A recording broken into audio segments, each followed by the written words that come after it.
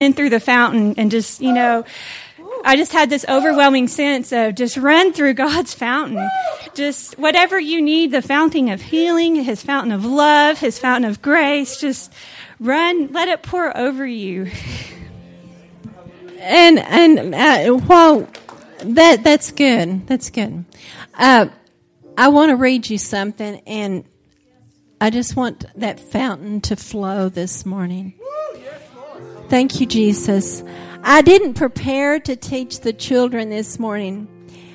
Gail was down to teach them, but I went in there. I brought my grandkids, and I went in there, and I said, Lord, what do you want me to teach them about? And this book is by Bill Johnson, and it's a children's book, Here Comes Heaven.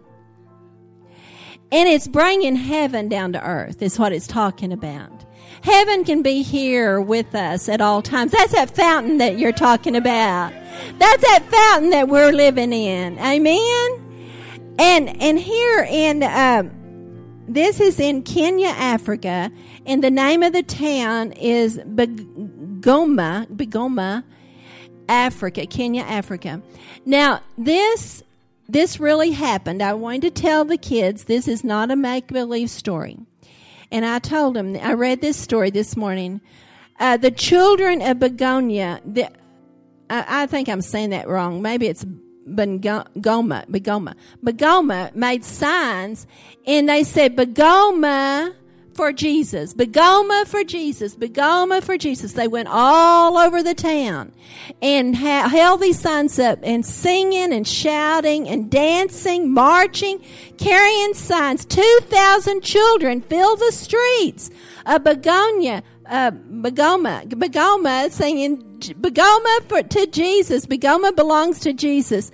Something huge happened. Heaven opened up. That's that fountain. Heaven opened up. Wherever God's presence touched the town, miracles happened. Hospitals, the kids went into hospitals, prisons, businesses, churches, all were opened up. The heavens was opened up over this. They went into, it says here, amazing things happened. They went into this church, this hospital. As the children received the Father's love and believed His word, they began to move in God's power, and many miracles happened. One group went into a hospital. The leaders told the children to just listen to the Lord, and one of the little boys says, I feel like singing. I feel like God wants me to sing. He raised his hands and sang a worship song. God's presence filled the room. The sick people were suddenly touched by the Holy Ghost, and they became hungry in their hearts.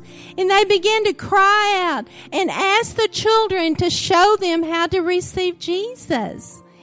And that was an awesome day. They went into another, it says, it goes on, if y'all want to read this book, it's good. They went into another hospital, and over 100 people received the Lord and was healed.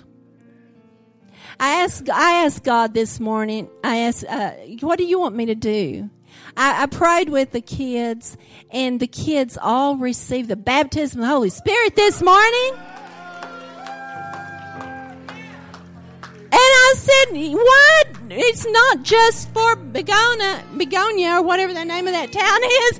It's for Hereford and Freona and all of us here. Right, kids? I said, our kids can lay hands on people and they can be healed. And so I asked Dorman, I said, is that okay? And he said, sure. And so I want both Dylan and Leah, and I want you parents to come down with them. Come on down with them. And I want Maddie and Kellen come down. And Dorman, I want you, since you're the granddaddy over them, come on down with them. And if you have a need this morning, if you have a sickness in your body, these kids are filled with the Holy Ghost and power, and they can lay hands on the sick and they will be healed. One of the prayers I want to tell you, where's Braden this morning? Christy, where's Braden? Oh, there he is. I was looking back there by Tyler. Okay, one of the prayers Maddie and Kellen said, I want to pray for my brother Braden. His knee, he's having problems again. And we need to pray. And Papa, they're going to pray for Papa's knee. So Braden, come on down. Anybody that needs prayer this morning, let the children lay hands on you. And you will receive healing. Okay? Come on down and let people. This is, anyway, it's one of them things. Okay. Yeah, y'all know that we've had, a bunch of rain lately. Okay, let's go to Joel 2. 28. Start at verse 21. Okay. Fear not. Joel 2:21. Fear not, O land, be glad and rejoice, for the Lord will do great things.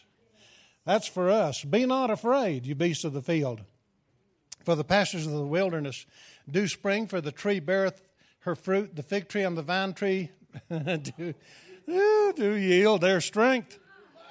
Be glad then, you children of Zion, and rejoice in the Lord your God, for he hath given you the former rain moderately, and he will cause come down for you the rain. The former rain. The former rain and the latter rain in the first month. That's what we've had. And the floors shall be full of wheat, and the vat shall overflow with wine and oil. That means for the farmers that's a blessing, but for us spiritually, that's spiritual blessings for us. Okay. Be glad and rejoice in the Lord your God, for he shall give you the former rain moderately, and will cause to come down for you the rain, the former rain, and the latter rain in the first month. And the floor shall be full of wheat, and the vat shall overflow with wine and oil. And I will restore to you the years that the locust hath eaten, the cankerworm, and the caterpillar, and the palmer worm, my great army, which I sent among you. And you shall eat in plenty, and be satisfied, and praise the name of the Lord your God, that hath dealt wondrously with you. And my people shall never be ashamed. And you shall know that I am in the midst of Israel, and that I am the Lord your God, and none else. And my people shall never be ashamed. And it shall come to pass afterward that I will pour out my spirit upon all flesh. Now this is after the harvest, the results of the rain. And it shall come to pass afterward that I will pour out my spirit upon all flesh. Your sons. Your sons and your daughters shall prophesy, your old men shall dream dreams, your young men shall see visions, and also upon the servants, upon the handmaids. In those days will I pour out of my spirit, and they shall prophesy. And the Lord's been dealing with something with me for the last 3-4 weeks. I'll stand up here and release it. I believe it's time to be released. And that is the blessing of Cornelius's house is being released in the earth. There will be, when y'all speak at a place, people are just going to bust out speaking in tongues. And it's even going to go, there's going to be groups like a gathering, like in a house or something, and they'll get saved, and the Holy Spirit will fall upon them, and they'll be saying, what is this coming out of my mouth? Ben, I don't know what this is. But it'll catch them unaware. So it's time, I'm releasing that in the earth in Jesus' name. Amen. Amen. Oh, hallelujah. Yeah. I try to be very sensitive, being a pastor, former, or once a pastor, always a pastor, but the Lord said in Acts chapter 2, and the word I heard before I heard Acts chapter 2, and I'll have to open up my Bible, is it's a roar. It's a roar. These tongues that are being poured out like fire is a roar. And that roar is coming forth, and it's a roar that the devil can't stand. Hallelujah. So those of you with your prayer language, start praying in the Spirit right now. And as the word comes to pass, He's pouring out His Spirit upon all flesh. It is a roar. It is a roar that pushes back the enemy's camp. Because the day, Acts chapter 2 says the day of Pentecost has fully come. Oh!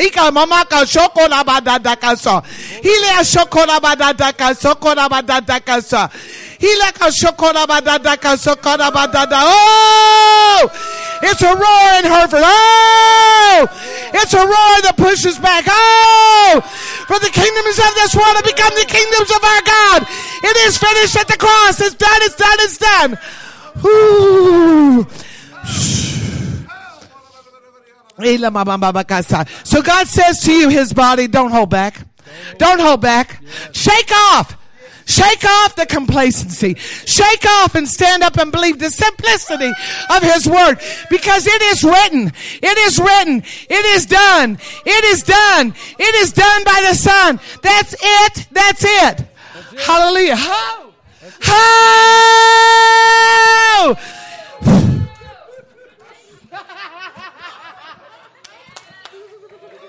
All right, that's it.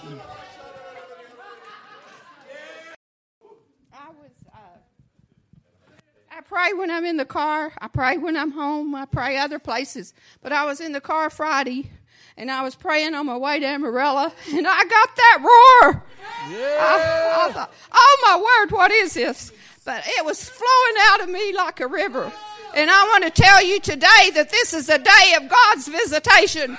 This is a day that I am pouring out my Spirit upon all flesh. I am pouring out my Spirit on the young. I am pouring out my Spirit upon the youth. I am pouring out my Spirit upon those under 30. Father is going to use them in a mighty way. Get ready, because the day is not coming. The day is here. It is right now. The Spirit of the Lord is upon us to reach out to others who need Him. So just begin to roar in Jesus' name. Amen.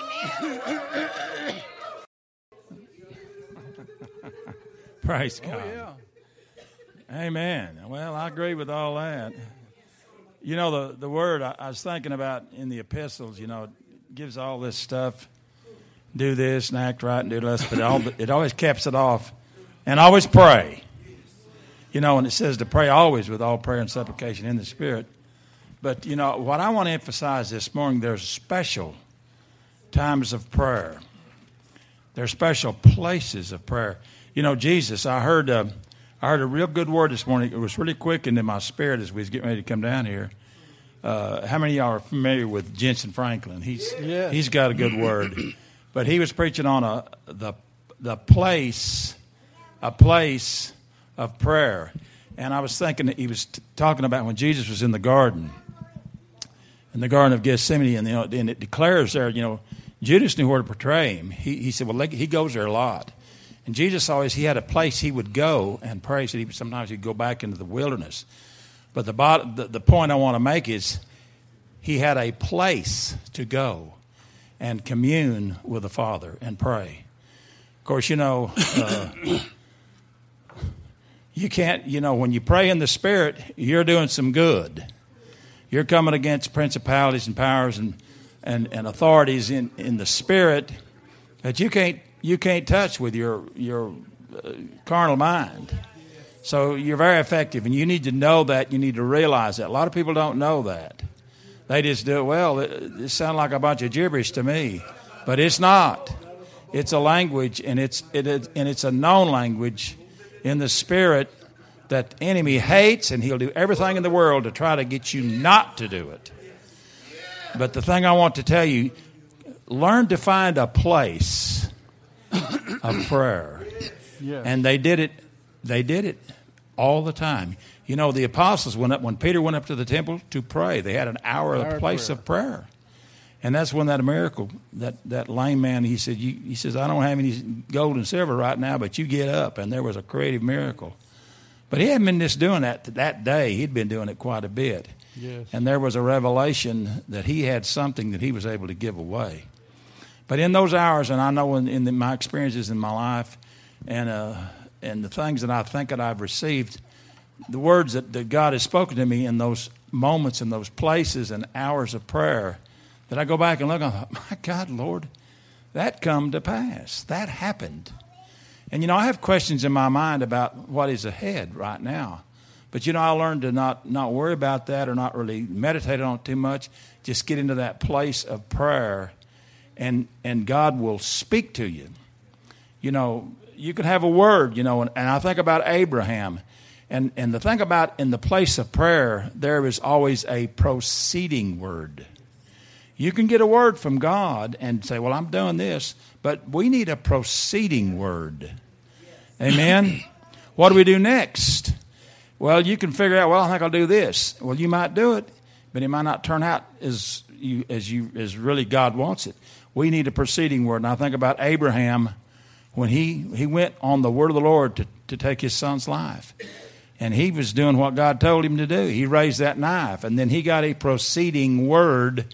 He was fixing to plunge his son with that knife, and that proceeding word came, hold it. That's as far as you need to go. And that proceeding word kept him from taking. He was persuaded that God would even raise him from the dead.